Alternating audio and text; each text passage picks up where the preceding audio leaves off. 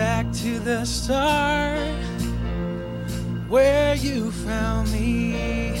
I'm coming back to your heart. Now I surrender, take me. This is all I can bring. Good morning, Hill City. How are we doing today? There's a handful of us out there, but we're still going to praise God.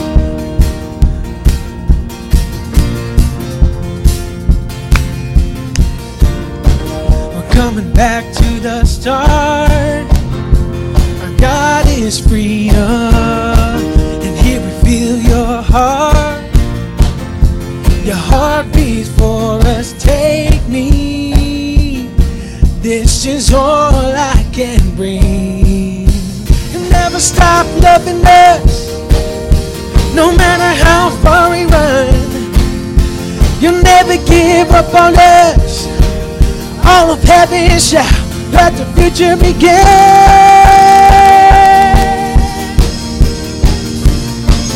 Let the future begin. Come on, sing, take me. Take me. Take me. This is all I can bring. Come on, sing it out. You'll never stop loving us, no matter how far we run. You'll never give up on us. All of heaven shout, let the future begin. You'll never stop loving us, no matter how far we run. You'll never give up on us. All of heaven shout, let the future begin.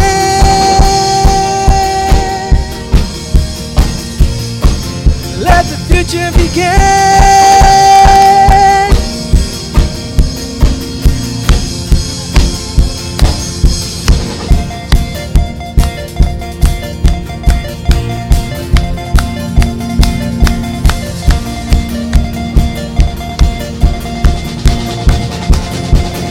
Come on, sing it. I feel alive. I come alive. I am alive on God's great dance floor. I feel alive. I come alive.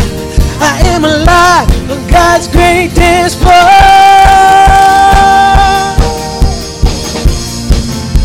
On God's great dance floor.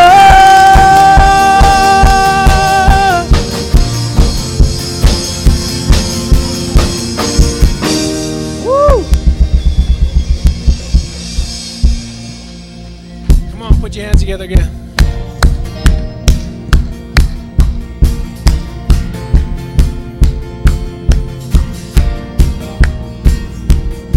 If you feel alive, sing it with me. Here we go. I feel alive. I come alive. I am alive on God's great dance floor. I feel alive. I come alive. I am alive on God's great dance floor. I feel alive. I come alive. I am alive on God's great dance floor. I feel alive. I come alive. I am alive on God's great dance floor.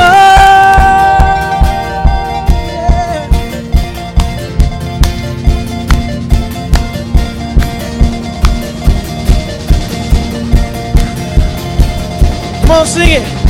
I feel alive. I come alive. I am alive on God's great dance floor. I feel alive. I come alive. I am alive on God's great dance floor.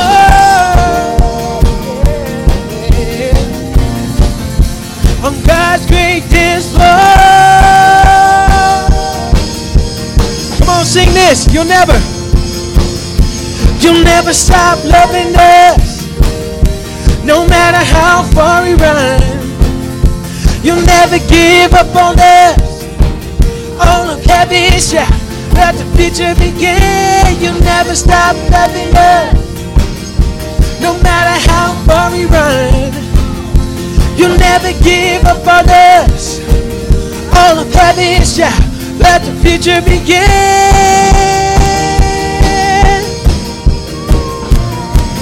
Let the future begin. Woo.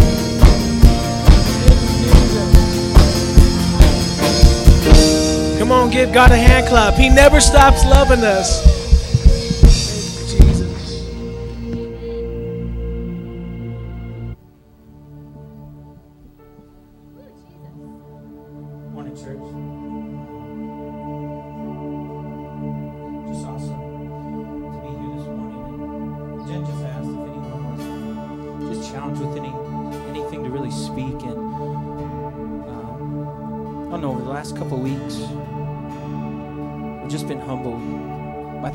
Of God, I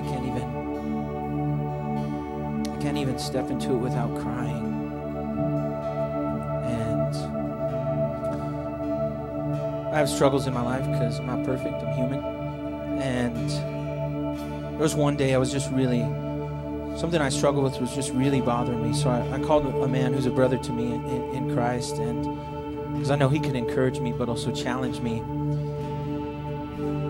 And through that, it was really awesome because I'd kind of been listening to a sermon that morning and just the study. And sometimes you get stuff in your head, but it never really hits your heart. And in that moment, when God reveals it to you, it's called the revelation. And that's the truth when it hits you. And a lot of times we go through struggles and we don't beat them initially. And it takes years sometimes for people to overcome their struggles.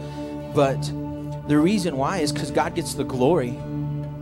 The beauty of the gospel is that it says God is faithful. He doesn't leave us. He never forsakes us. And some things you'll struggle with for years, but God's going to show you. He said, you know what? If each time you'll just reach out to me when that struggle, that temptation is coming your way, just reach out to me and I will prove to be faithful that you can overcome this. And no, we're not perfect. Sometimes you might fall, but God's going to say, you know what? I still love you. He's not a God who's full of just wrath, but he's a God of love. That's right. That's why he died on the cross, so that in those moments when we do fail, he can still look at you and he says, I love you. I mean, I think that's the big thing we just need to understand is God says, you know what, I'm faithful. Just take my hand through the struggles and we're going to walk through. No, it's not going to be perfect, but it's beautiful. There's this verse in Revelation. It's Revelation chapter 4, verse 12, I believe. And it's beautiful because it's saying, it's verse 11. It talks about how the elders, they cast their crowns before God. And through this conversation with my friend, I really came to understand the beauty of this, that when we overcome, God's going to give us crowns that we have in heaven. But when we understand how faithful God is, we will stand before him, we'll cast the crowns at his feet, and we'll say, you are worthy, O Lord, to receive glory and honor and power. For you created all things, and by your will they exist and were created. So I guess that's the beauty.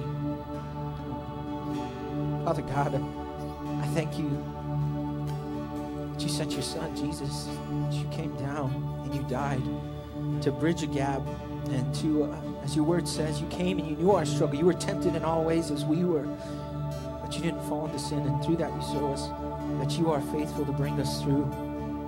And if there's someone in here who is discouraged with their struggles and feels like they're not worthy of your love, God, encourage them and let them know, you know what, we're all struggling.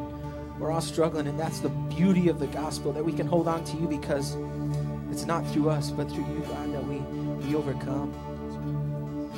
We just thank you so much for your presence. Remind us that it's all for your glory, God. It's all for your glory. Thank you so much. That's in Jesus' name we pray.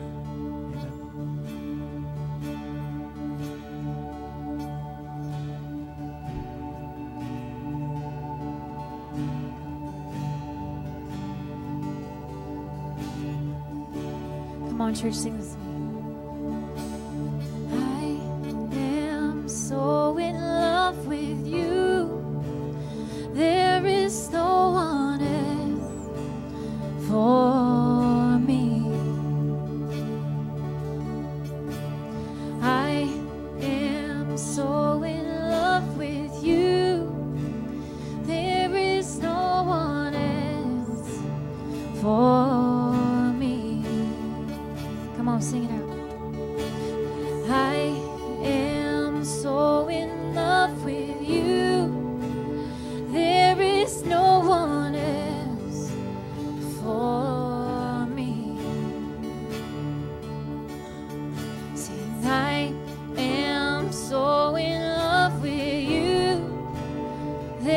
is no one else for me. Come on, sing, Eileen. I lean not on my own understanding. My life is in the hands of the maker of heaven. I lean not on my own understanding. My life is in the hands of the maker of heaven. Come on, sing it out. I lean not on my own understanding. My life is in the hands of the maker of heaven. I lean not on my own understanding. My life is in the hands of the maker of Come on, I give it all. I give it all to you, God, trusting that you'll make something beautiful out of me. I give it all to you, God, trusting that you'll make something beautiful out of me. Oh, I give it all to you, God, trusting that you'll make something beautiful out of me. I give it all to you, God, trusting that you'll make something beautiful out of me.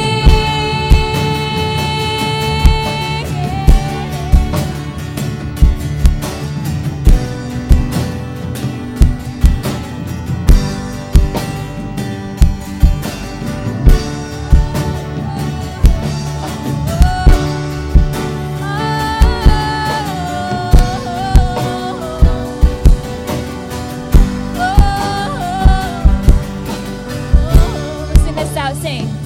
Sing, I will climb this mountain with my hands wide open. I will climb this mountain with my hands wide open. I will climb this mountain with my hands wide open. I will climb this mountain with my hands wide open. I will climb this mountain with my hands wide open. I will climb this mountain with my hands wide open. I will climb this mountain with my hands wide open. I will climb this mountain with my hands wide open. There's nothing I hold on to. There's nothing I hold on to. There's nothing I hold on to. Give it all to you. There's nothing I hold on to.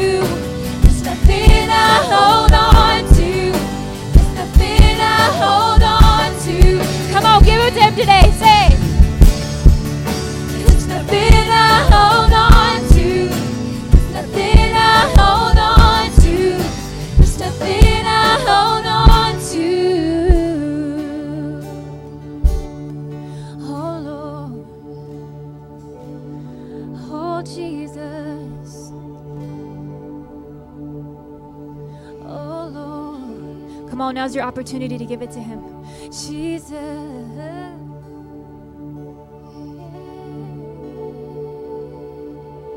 Oh Lord, give it all. Oh, oh Lord, we worship you. Oh, Jesus, Jesus.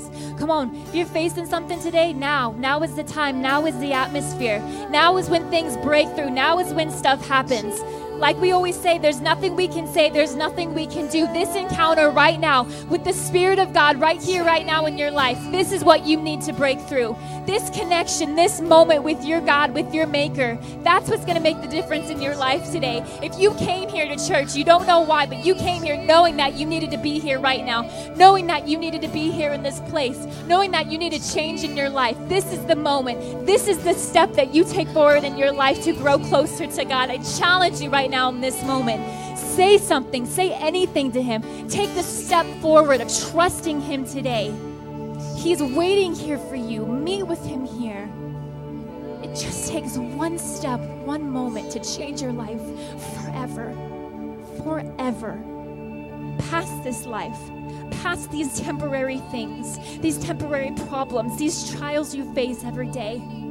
There's more life beyond that, and He can offer that to you today. All you have to say is yes. Yes, God, I want you. Yes, Jesus. I want you in my life. I can't do this anymore. I give it all to you, God. I can't handle it on my own anymore. There's nothing that I can do to change my situation. But God, you can. I give it all to you today. I give it all to you today, Lord Jesus. Just as a sign of surrender, can you put your hands up? If that's you today in this place, just as a step of faith, just put your hands in the air today. Just give it all to Him. Sing, I will climb this mountain with my hands wide open. I will climb this mountain with my hands wide open. I will climb this mountain with my hands wide open. I will climb this mountain with my hands. Come on, lift it up. Tell Him today. Sing, I will climb this mountain with my hands wide open. I will climb this mountain with my hands wide open. I will climb this mountain with my hands wide open. I will climb this mountain with my hands wide open.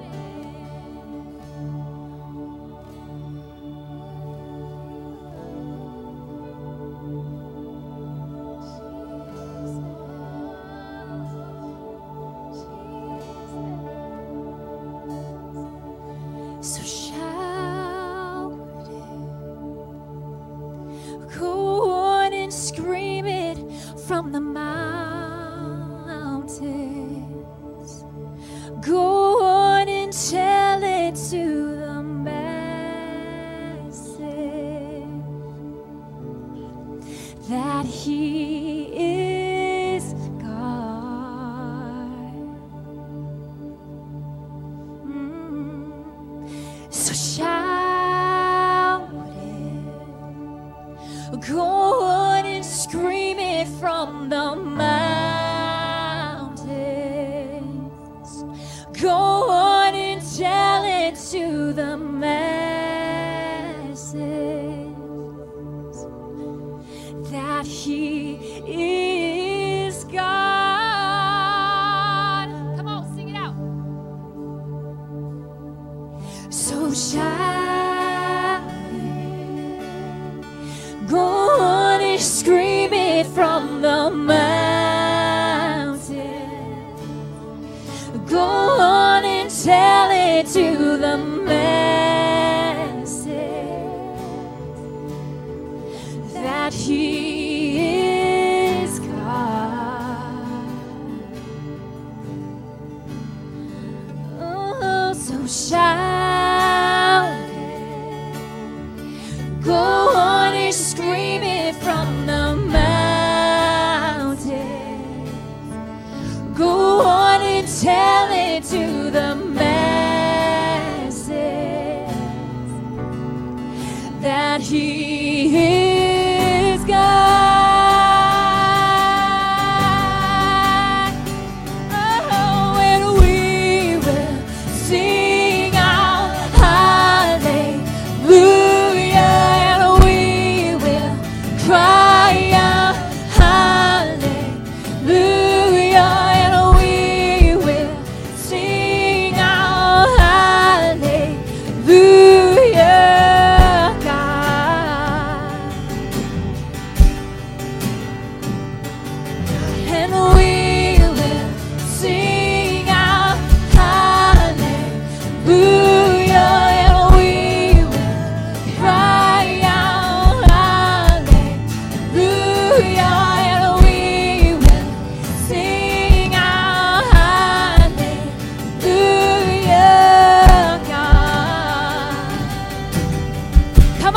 now. Shout it.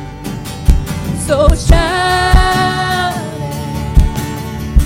Go on and scream it from the mountain. Go on and tell it to the masses that He is God.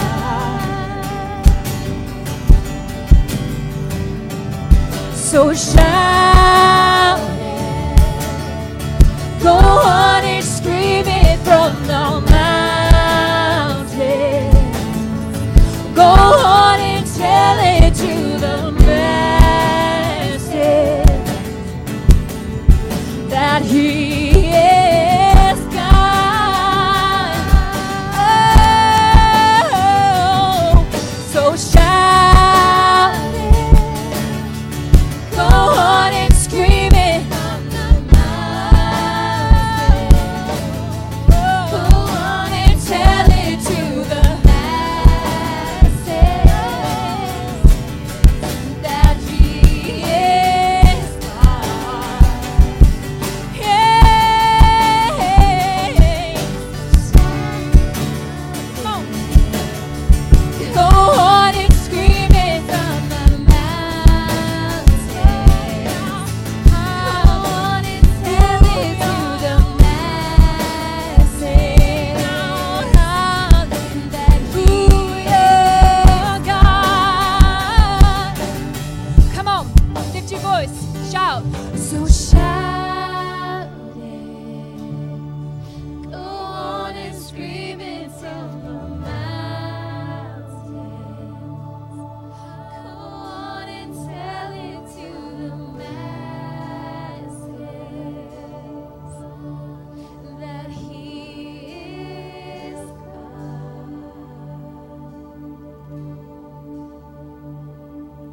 And we will sing out hallelujah. Thank you, Jesus. We praise your name today, God. Hallelujah unto your name. And we will. There is no one like you. There is no one like you, God. Hallelujah, God. We will sing out one last time. Come on, just the voices out. And We will sing out hallelujah. We will cry out hallelujah.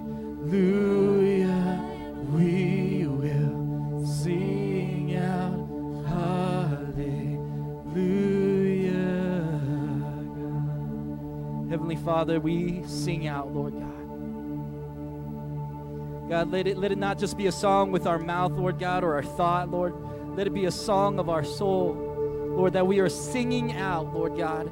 Lord, hallelujah, the praise that's within us, Lord God. Praise, Lord God. This hallelujah means just something extravagant, an extravagant gift to God. And I pray we need to get out of ourselves, Lord God, a little bit, Lord God, and put on the passion and praise within ourselves because you deserve it, God. I pray today, Lord, today is a service of praise. It's not just a service of song or of listening. I pray, God, we are anticipating praise, Lord God, in our listening, praise in our giving, praise, Lord God, with our lives today. And I pray in the name of Jesus, Lord God, that we would connect with your Spirit and you would change our lives today. Holy Spirit, speak to our hearts today. In Jesus' name we pray. And everyone said, amen, amen. You guys can be seated. You guys can be seated. The ushers are going to come forward as they are going to bring the communion, as they bring communion forward. And just prepare for it. And I have Trent, a friend of mine, coming up, and he's going to speak to you on communion. Give him a hand. Hey, good morning, guys. God's really challenged me with communion lately. Too many times here at church, we have these different things that we do, and so often it's just a ritual. It's a religious act. And God is tired of seeing the church here in America done as a religious act. He's ready for a deeper relationship with us, a more intimate time. And so if you look at communion, it really first started when Jesus had Passover with his disciples. And this started back in Exodus 12, where the Israelites were in Egypt and they were in captivity. And it was when God brought the angel of death, and all the firstborns of the Egyptians died. But those that painted the blood of the lamb over their doorposts, they were saved. So Jesus uses this Passover meal that the Israelites did year after year in remembrance of what God did for them. He uses this as a symbol of what he was going to do. So this, when he says, take the bread, take the cup, you're going to be eating my body and drinking my blood, it's kind of a very gruesome allegory of what he's showing, a very symbolic thing of what he was going to do. And when we take communion, too often it's just something that we do again in church. And we need to remember that this is something that, is crucial to our salvation. So Jesus has his disciples break the bread together. This is something that's to be done in family. And thank you, John. When in Acts and many people are coming to know Christ, they break the bread together, the community that's there. So this is about family and community. It's not just about a building. It's not just about coming to church. It's about doing it as family and community, being united. And so when Paul calls out the church in Corinth in 1 Corinthians 11, he tells them to not be divided when they take it, that they need to be united as a family. One of the most beautiful passages I see that challenges me is in Isaiah 53. It talks about how Jesus is not a man of majesty. He's not a man of beauty. He's an ordinary man. He came as the Son of God. He was born in a manger. And when he lived out his life, it was not that to be recognized. It was to give glory to God. So when we take this communion, we're seeing that God lived out his life for the glorification of God for us. So communion needs to be a remembrance of what he did, but ultimately what he was doing through God's glory, but God's love. This is all about grace. And this is something that needs to remind us of the grace of God. Not about what we're doing here on earth, but what God is doing in us and through us. So when we take communion, this is a time when you're remembering what Christ did for you. So if there's sin in your life, this is a time to proclaim victory. Because God is wanting to restore you and renew you and bring you to that place of oneness just as he had with his son. So the biggest thing I want you to see about communion today is, if this is just something that you're doing because you're here in church, I really don't think you should be taking communion. Because communion is, supposed to be what God is saying in our hearts as worship. In Malachi, he talks to the people there, and he says he wished they wouldn't even sacrifice, because what they were doing, they were giving their leftovers. So if communion is one of your leftovers, God wants everything. So don't treat communion as some act or something I have to do in church. It's something that should be ultimately done in your heart, but it's a symbol for the people around you to see that you're going all in. You're remembering what God did for you, and now you're wanting to go out and do the same for others. Ultimately, this is not about you. It's about God and the people out there, because we're disciple makers. And so if we're not dependent on grace, how do we expect anybody else that's lost to be dependent on grace? It's ultimately about what we're doing, not about what God did for us. So as the church and as the family, I want this to be between you and God, so that when you're speaking to the people around you and you're a light to the people around you, they're seeing what God did in you. So I just want to take a moment, just be silent for a minute, just thank God for what he did. Remember what he did.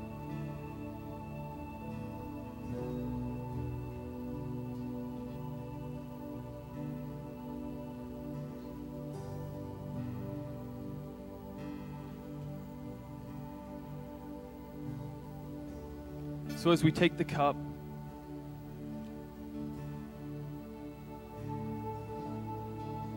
as Jesus' blood was poured out and he went to the cross, he poured it out for all the sin that he knew we would commit. Nothing was a surprise to him.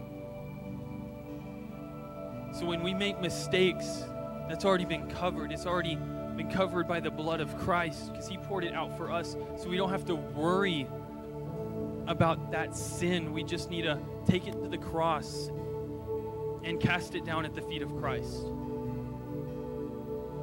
So go ahead and drink from the cup and remember that.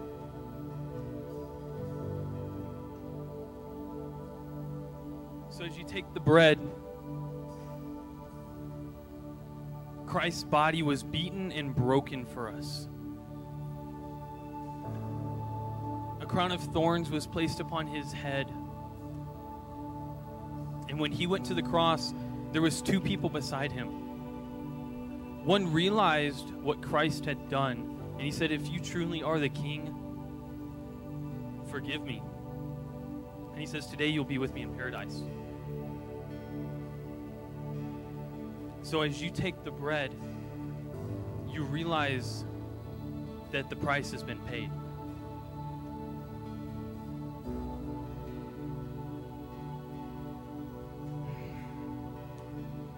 God, today, Lord, as we are living our lives and we go to church week after week, Lord, don't let this be some ritual or religion. God, let it be a relationship with you and with the people around us, so when people see us in our workplace, in our hobbies, in our school, God, they would see what you're doing in our life. And Lord, so when we take communion, Lord, let us remember each time. Don't let it become just a cycle of doing it again and again. God, each time we would remember what you've done. So, Lord, we just want to praise you today and know that our lives are lived for the glory for you. Lord, just use us this week. Lord, as you arrange those opportunities in the lives of the people around us, God, we want to be used by you. So we praise you again, and we thank you for what you've done. Amen. Man, give Trent a hand. Thank you. Thank you for challenging us. Man, us or in church, if you're not in church and you came and, there's a lot of background behind the reason why we do things. But it's so easy, isn't it, to come into a Sunday morning every week and be like, just raise my hand again, and here I am again. For us being at church, John told me the other day, he's like, I think I've preached 2,500 services. I was like, that's really cool, or I don't know what that is. But he's done so many. Can you imagine preaching 2,500 services? Thank you, Pastor John, wherever you are. I want 10,000 more. Just kidding. Well, no, I do want more. Man, how's everyone doing? Are we good? Good morning. Good morning. Welcome to Hill City Church. If this is your first time, we'd love to get to know you. We'd love to answer any questions. We have a beautiful cafe back there with beautiful pastries and coffee. My name's Paul, part of the leadership team here, and I just wanted to welcome you guys. Welcome to church on a Bronco Sunday. This is where it's at. And as you can tell, we love to serve God. We love to worship God. We love to lift up the name of Jesus this morning. And so we're all about that here. And Trent hit on that a little bit. Real quick question. Who loves peaches? You're like, you caught me out of left field. All right. My mother-in-law, I'm like, here, we got some fresh Palisade peaches. And she's like, I don't like peaches. What? How can you not like peaches? Anyway, but they come around. You have like, what, three 3-4 weeks to eat peaches, roughly. You know, are people bored around the peach conversation here? You're like, why are we talking about peaches? I was just thinking about what you just said and even meditating on this morning. When Jesus, in 9:37, he says, the harvest is plentiful, but the workers are few.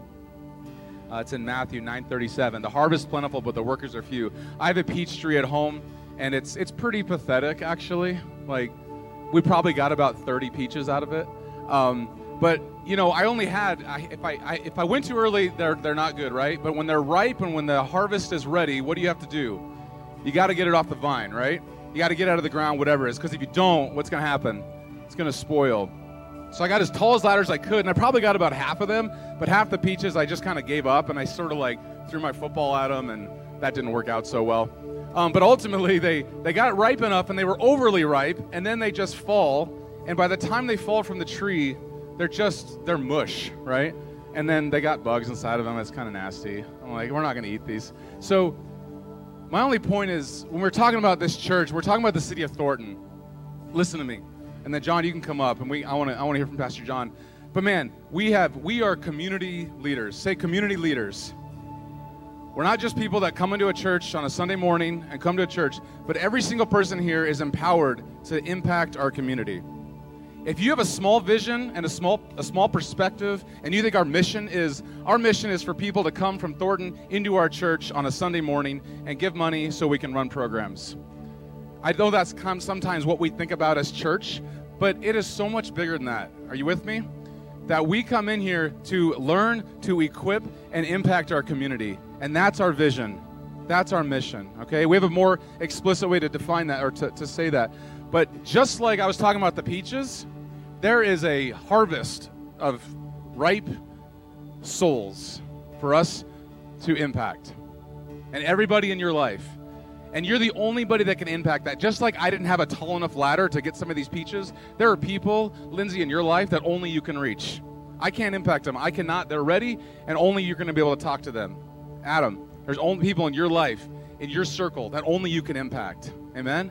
That this place is a training ground. It's a celebration place where Jesus is lifted high so that we can go impact our community. Amen? All right. I'm going to have our ushers come forward. I'm going to pray and get John ready. And, well, I'm not going to get you ready. You're ready. But I'm going to pray for you. God, thank you for this morning. Lord, thank you for the beautiful worship and Trent and his just teaching us about community and the importance of it, God. I pray that we don't allow a minute to go by right now, another second, God, without recognizing who you are in our lives, Father.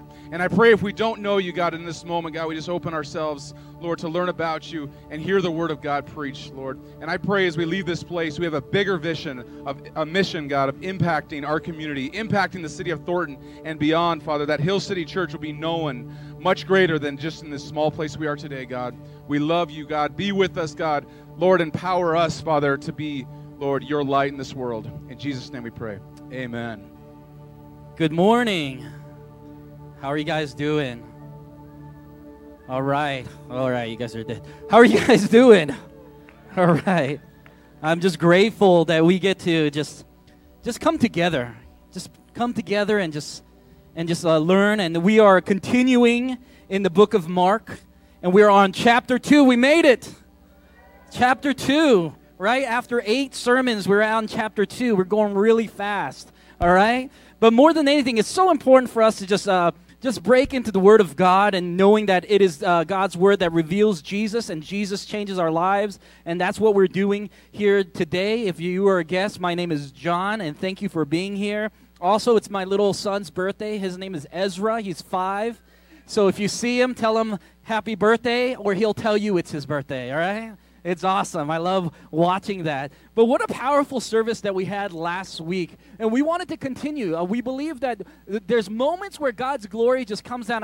That's what I call it. You can call it whatever, the goose pimples on your arms. Or there's just a moment where you know something's different. The atmosphere is different. And God is here. And in those moments, I don't want you to waste it. Know that his presence is here on a purpose to set us free, to speak to our hearts. And I pray that in those moments we stand in authority. And it's crazy because I spoke on demons, about like evil spirits and things like that last week. And of course, this week was really tough. And that's how it goes.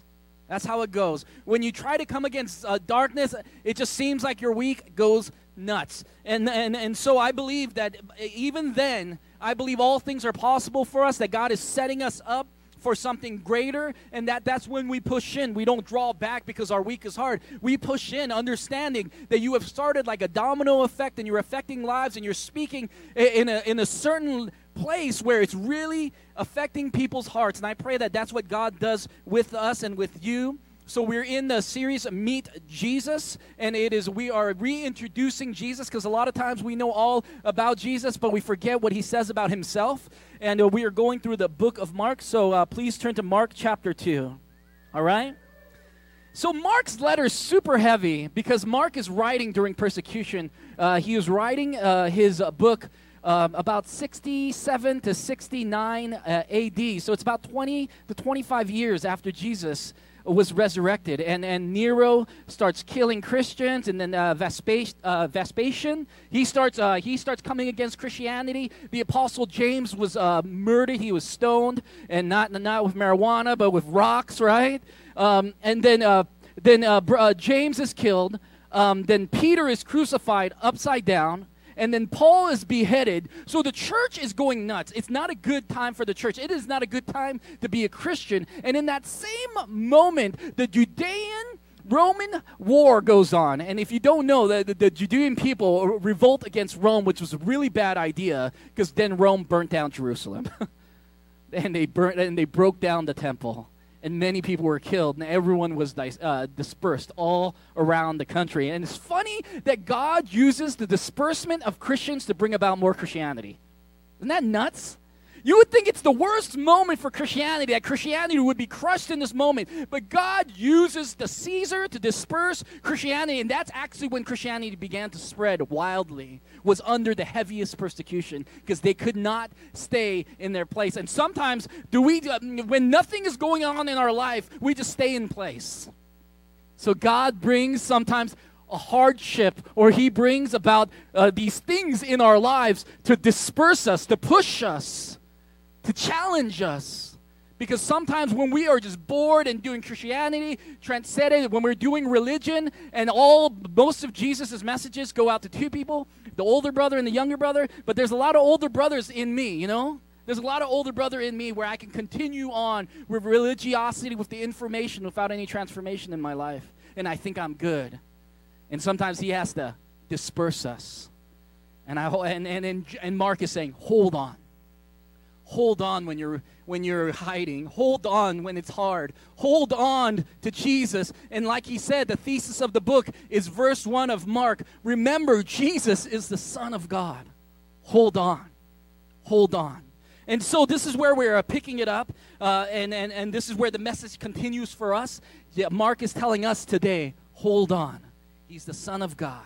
You are not alone. God is with us. So I'm going to start reading verse 1 of chapter 2. When Jesus returned to Capernaum, several days later, the news spread quickly that he was back home. Soon the house where he was staying was so packed with visitors, there was no more room even outside the door while he was preaching God's word to them. So the crowd overtook the house, and they were breaking fire codes. Just imagine, there's so many people around Jesus. They believe it was Simon Peter's house, all right? Peter's mother-in-law was healed when she was sick, and then Jesus, that was his home base. He didn't have a home, so he stayed in one of his disciples' mom's house. I was like, this is hilarious.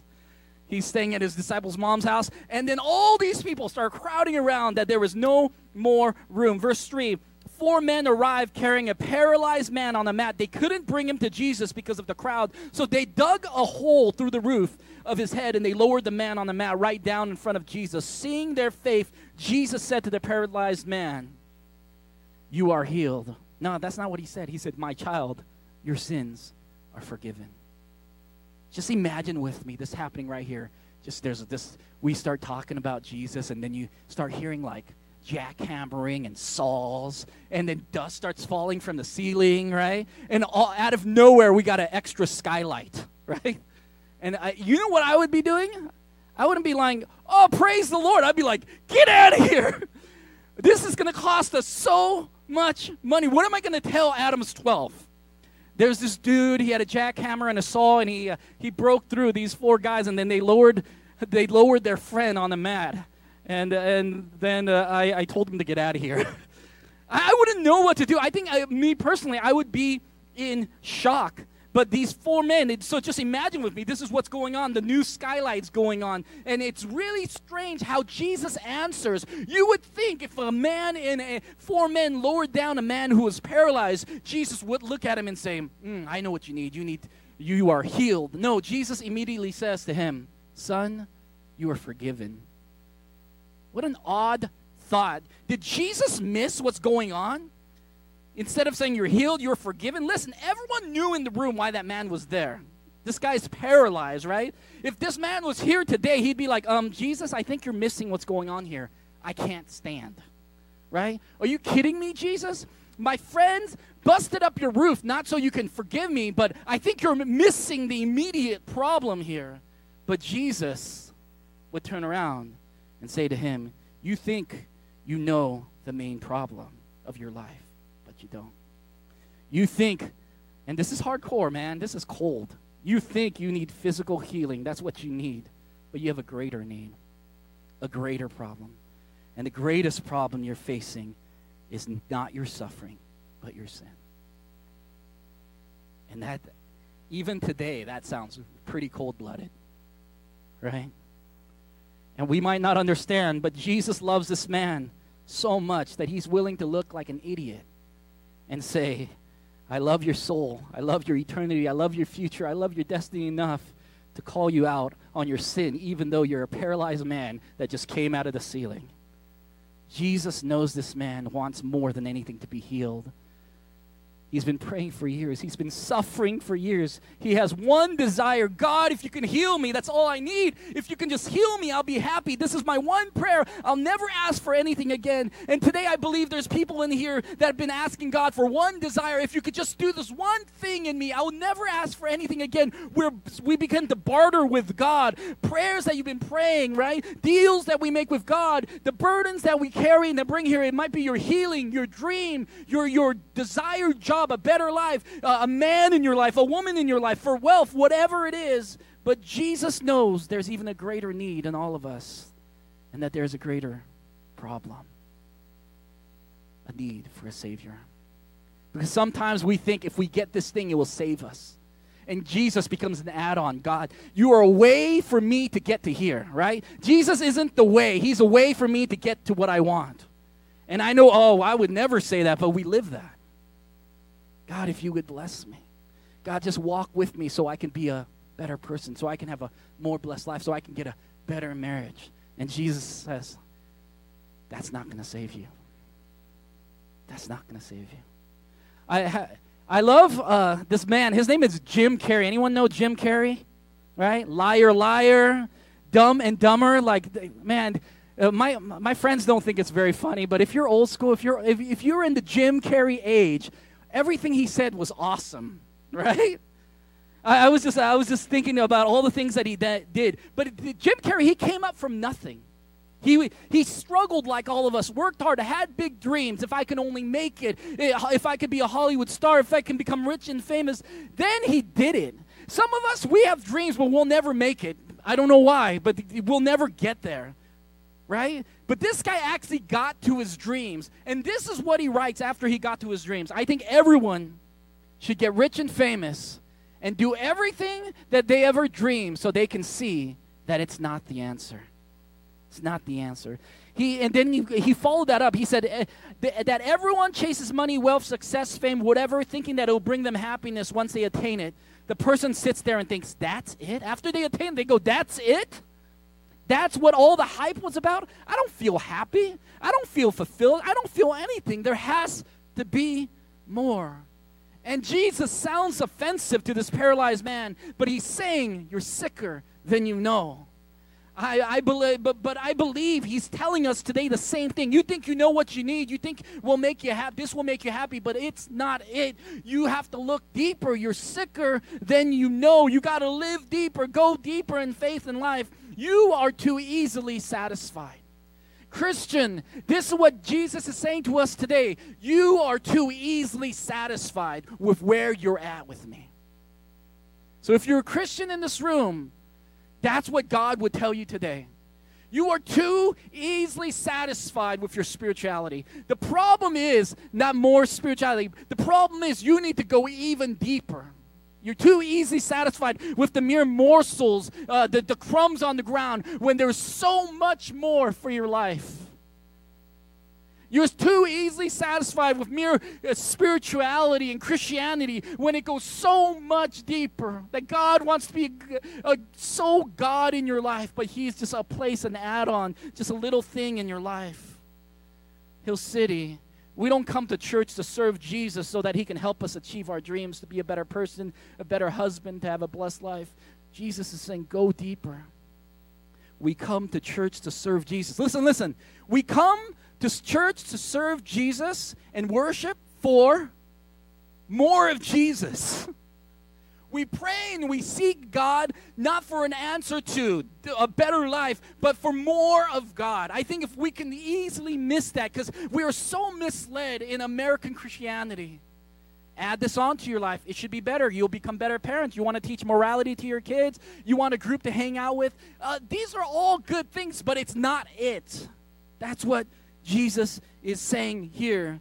And your Christian life, if it's boring, it's because your faith is boring. You got to go deeper. Go deeper. Dive into this world like you never have before. Dive into people's life like you never have before. And yes, it's messy. Love people. Have you ever loved someone like you never have before? Like, have you ever loved someone in a way that's extravagant? It's messy. And it's not like, oh, they just turned their life around because my love was so good. Yeah, Jesus' love was awesome, and He poured out His life for us. Did we just turn around? Oh, everything was perfect now because Jesus loved? No. It was messy still. Are we willing to still walk in the messes, not because of the outcome that we want to see, but because of the calling that's on our life? It's very different. It's a very different call of the church. And it is a call for you and me to go deeper and the understanding we have one life for heaven to fall down. That is our goal. God, we want heaven on earth. We want what you want to do. Your kingdom come, your will be done. And now when you live for God, you're going to always have haters. It's just true. Just like if you're a Bronco fan, you're going to have a hater. Maybe on a mic today, right? I'm always talking hate about Broncos, and I shouldn't say that. But I'm just talking. I like to talk trash, like on the basketball court or when we're playing games, even in like pickup volleyball. I talk trash. I just think, I don't know, it's just in me. But when you live for God, you're going to have haters, and they're usually church people. They're usually church people, right? Mark 2:6-8, it says, but some of the teachers, the church people of the law, who were sitting there thought to themselves, what is he saying? This is blasphemy. Only God can forgive sin.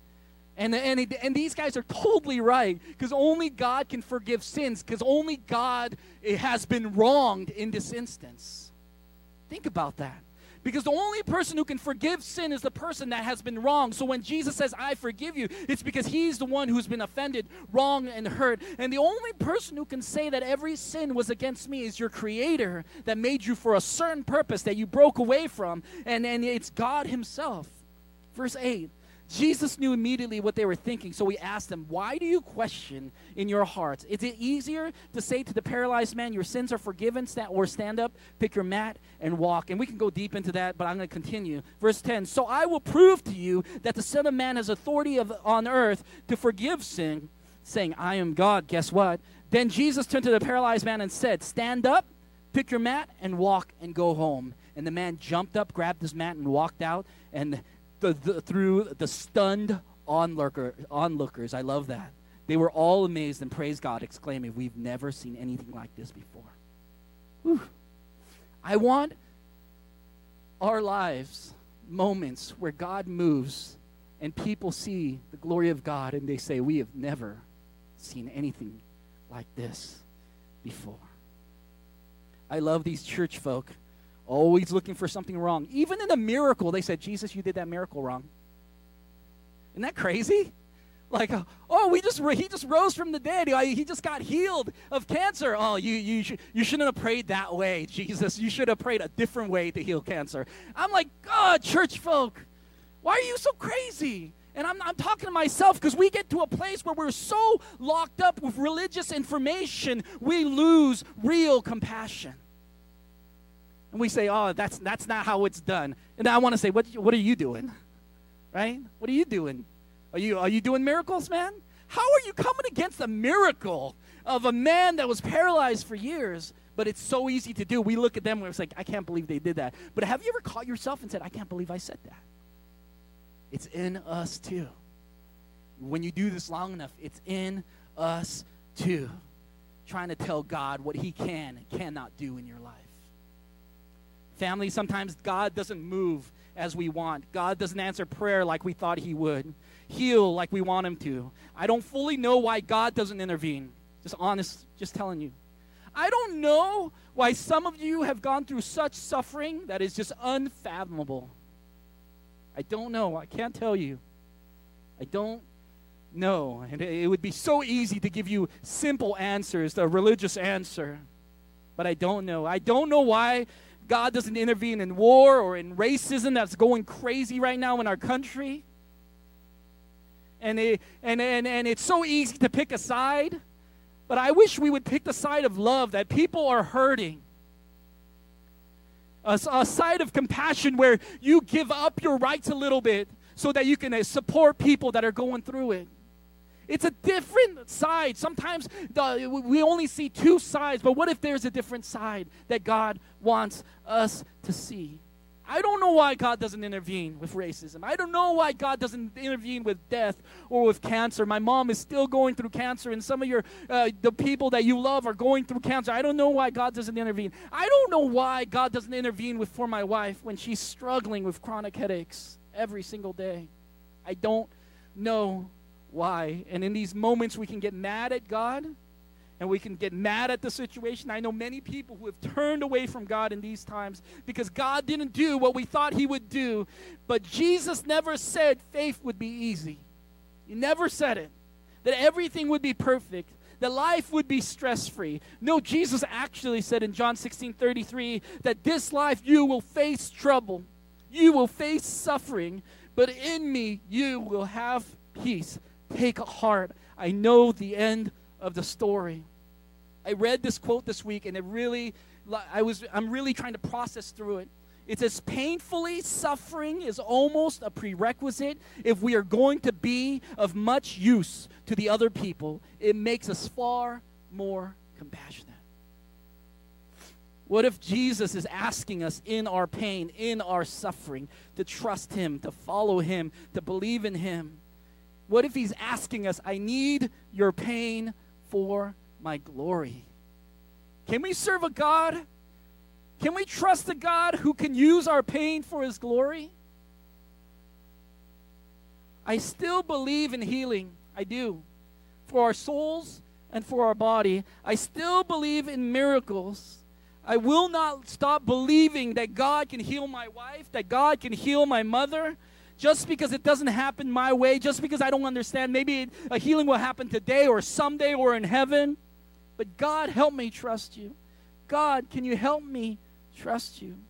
Romans 8:28 says, and we know that for those who love God, all things work together for good, for those who are called according to his purpose.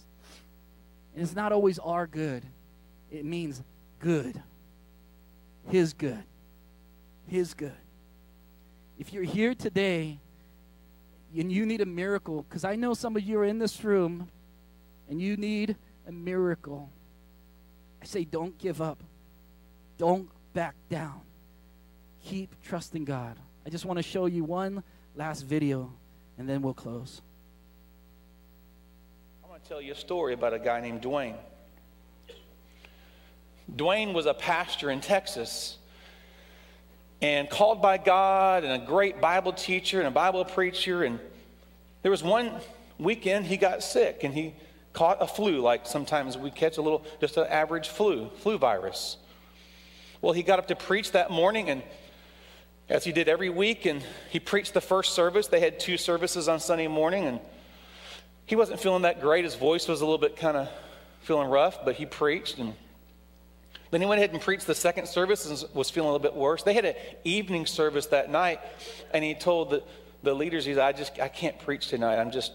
My voice is just gone, and I don't know what's going on. And well, what ended up happening was this flu virus attacked his vocal cords. It was a very unusual thing. The doctors couldn't even quite figure it out. It damaged the nerve tissue of his vocal cords beyond repair. Over the next 3 years,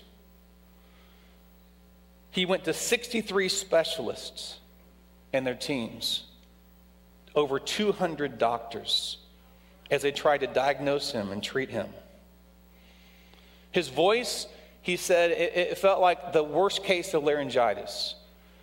He said it felt like somebody choking you, like just pressing up against your vocal cords, like this nonstop pressure against your throat.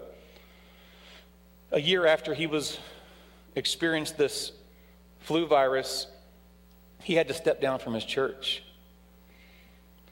And that's what he felt called to do.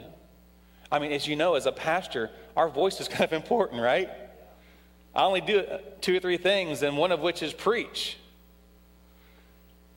And I cast vision, and I lead. I preach, lead, and cast vision as the shepherd. And you need a voice. It helps. He didn't have a voice. So after a year, on his own willingness, he said, this church needs to find a new pastor. I don't know what's going on. He was devastated. His family moved down to Houston. His wife got a job because it took him a while to figure out what to do. His whole life he'd been trained for ministry and prepared for ministry, and now he can't do that, doesn't even have a voice. Can't even talk. He did eventually find a job, but just went through some struggles, depression, discouragement. You can imagine. Pastors are human just like you. Finally, they became a part of this large church in Houston, Texas, a large Baptist church. And there was one Sunday that the Sunday school teacher, the Bible study teacher, wasn't able to go because he was sick.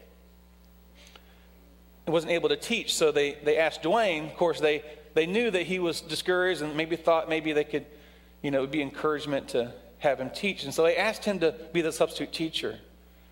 And he's like, I can't teach. I mean, you don't want to listen to this voice. And so they hooked him up with this microphone, this special microphone where you could just barely hear what he was saying and understand it just a little bit. And that Sunday, as he was teaching in a Southern Baptist church in Houston, Texas, it was the only Bible study class in the entire church that actually would audio tape the lesson, because with it being a large class of over 150 people, there might be 1 or 2 that weren't there, so they would tape it and then give it to people who were absent or who weren't there. Have 2 or 3 tapes laying on the table each week for people who maybe missed the previous week.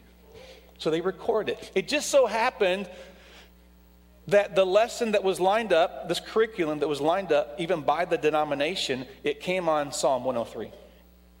He begins to teach. And of course, he's trying to explain the fact that God doesn't heal all the time. Of course, here he is with this voice, and so he's saying, God forgives all our sins, but he doesn't always heal our diseases. And I want you to listen to this audio tape. Pastor Dwayne Miller.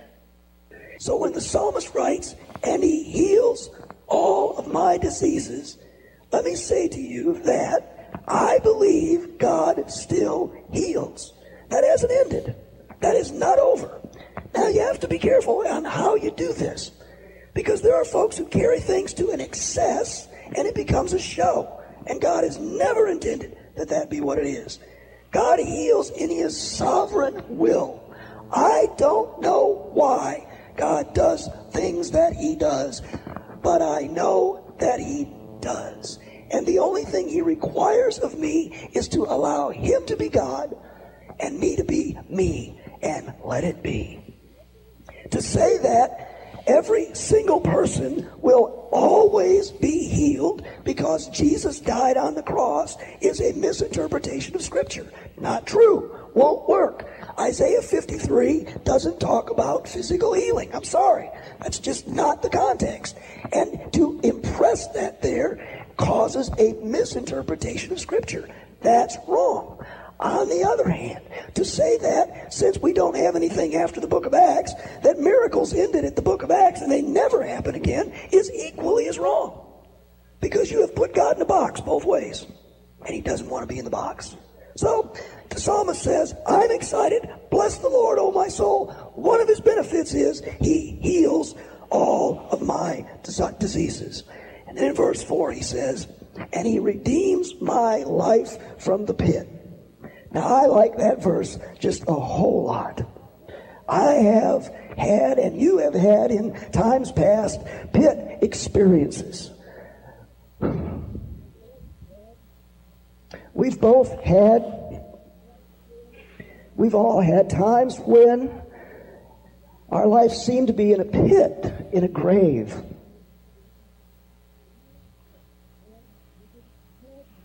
And we didn't have an answer for the pit we find ourselves in.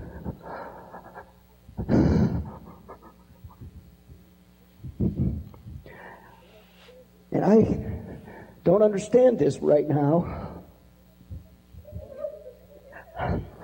I'm a bit overwhelmed at the moment.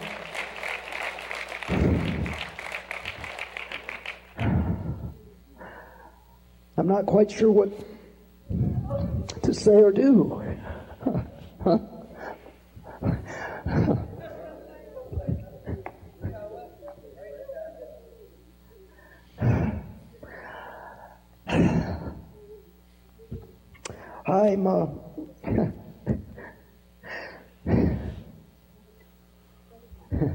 Sounds funny to say at a loss for words.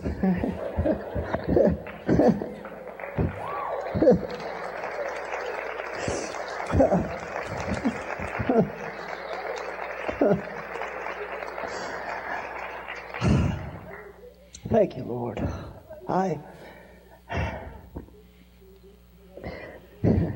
He redeems my life from the pit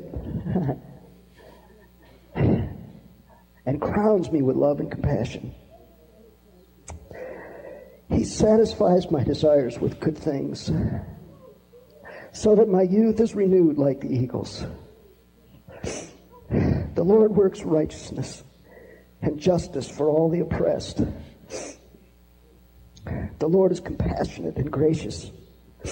The Lord is slow to anger. The Lord is abounding in love. The Lord will not accuse, nor will he harbor his anger forever. He does not treat us as our sins deserve. That's mercy. Or repay us according to our iniquities. That's mercy. For as high as the heavens are above the earth,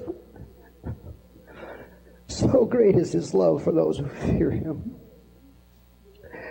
As far as the east is from the west, so far as he removed our transgressions from us.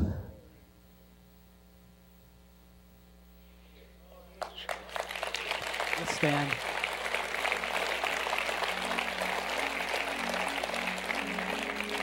We can stop that. He said, I just want you guys to see it because sometimes we stop believing, and I believe that just in moments that God can sweep a room with his presence, and in that moment it tears me up almost every time because that could be you. And we know people in situations like this where they need such a move of God. And that's what Jesus did. Jesus tore the roof off of earth to come down for us. And we did what we could not do. We could not place ourselves and forgive our own sins. We needed a Savior, and that's what he did. He came down and took on the punishment of our sins so that we could be healed. And that's the greatest healing that we can go through, is the healing in right standing with God. And right now, today, if you're in this room and you need to get right with God, that is the greatest healing for your soul. Don't waste another day to be without God. He is ripping open heaven so he can come into your life. If that's you today and you need to get right with God, I just want you to respond, because that's what Jesus said. What you really need is to get right with me. Just raise your hand if you just need, you know that there's things you need to get right with God. Thank you. Thank you. Thank you. Thank you. Heavenly Father, I pray for all the hands that went up today, Lord God. I know that you need to do a healing on their souls, Lord God. That is the greatest healing. We think we need an answer to prayer, Lord God. And it's so important. Yes, it is, God. But I believe the greatest need is our need for you, a need for a Savior, Lord God, for our soul, God. I pray you bring that today. We thank you. And we believe all of heaven is rejoicing in this moment as people release their lives to you and come back together with their Maker in heaven. But there's some of us in here that need a bodily healing, a healing in our bodies, in our minds, in our past. And I want you to boldly, if that's you, you are here today and you really need a healing in your body. I believe we can't skip over the book of Mark and say it didn't happen. If that's you, just raise your hand. I need a healing. And just raise your hand high. I really need a healing. And just like the gospel, I want 4 people to get around the person who has their hands raised. And I want you to pray for them. I want 4 people. Get 4 people around every hand that's raised. Just be bold about it. Because sometimes it's hard to pray for ourselves like that paralyzed man. We need some of our friends to pray for us, to set us free. So if you can get 4 people around and we're believing in the miracle of God, and I believe that He's going to do it. I don't know what it's going to look like. I don't know what it's going to seem like. But I pray right now in the name of Jesus, let's raise our voices and tear the roof off.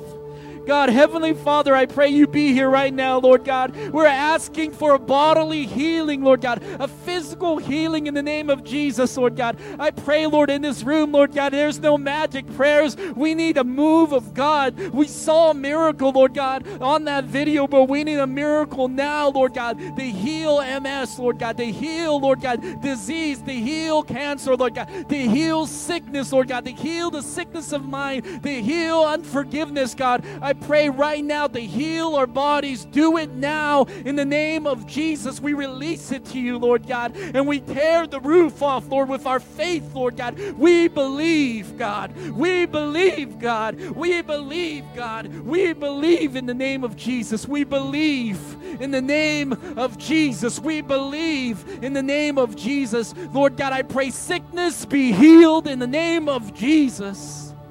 Sickness be healed in the name of Jesus. Sickness be healed in the name of Jesus, Lord God. Sickness be healed in the name of Jesus, Lord God. And we do not care how stupid we look, God. We are believing in a miracle of God right now in the name of Jesus. Do it now, God. We ask for now, Lord God, whatever sickness, let it be released by the power of Jesus. I don't know what it's supposed to look like. I don't even know what to say, but I know, Lord God, there is authority in the name of Jesus. There's authority in the Spirit of God when He's here with us, Lord God. So release right now, Lord God, in the name of Jesus, so that people will be stunned, Lord God, and that they would glorify God in heaven. In Jesus' name we pray. And everyone said, amen. Amen. God bless you guys. We are believing in miracles, guys. We're believing in miracles. Don't draw back your faith just because you've never seen it before. I want God to stun us. Just to be totally stunned of what God is doing in Hill City Church. That is not a building. That is you guys. That wherever you go, that you bring healing, that you bring authority, and you bring freedom in the name of Jesus. God, as we go, let's give God praise.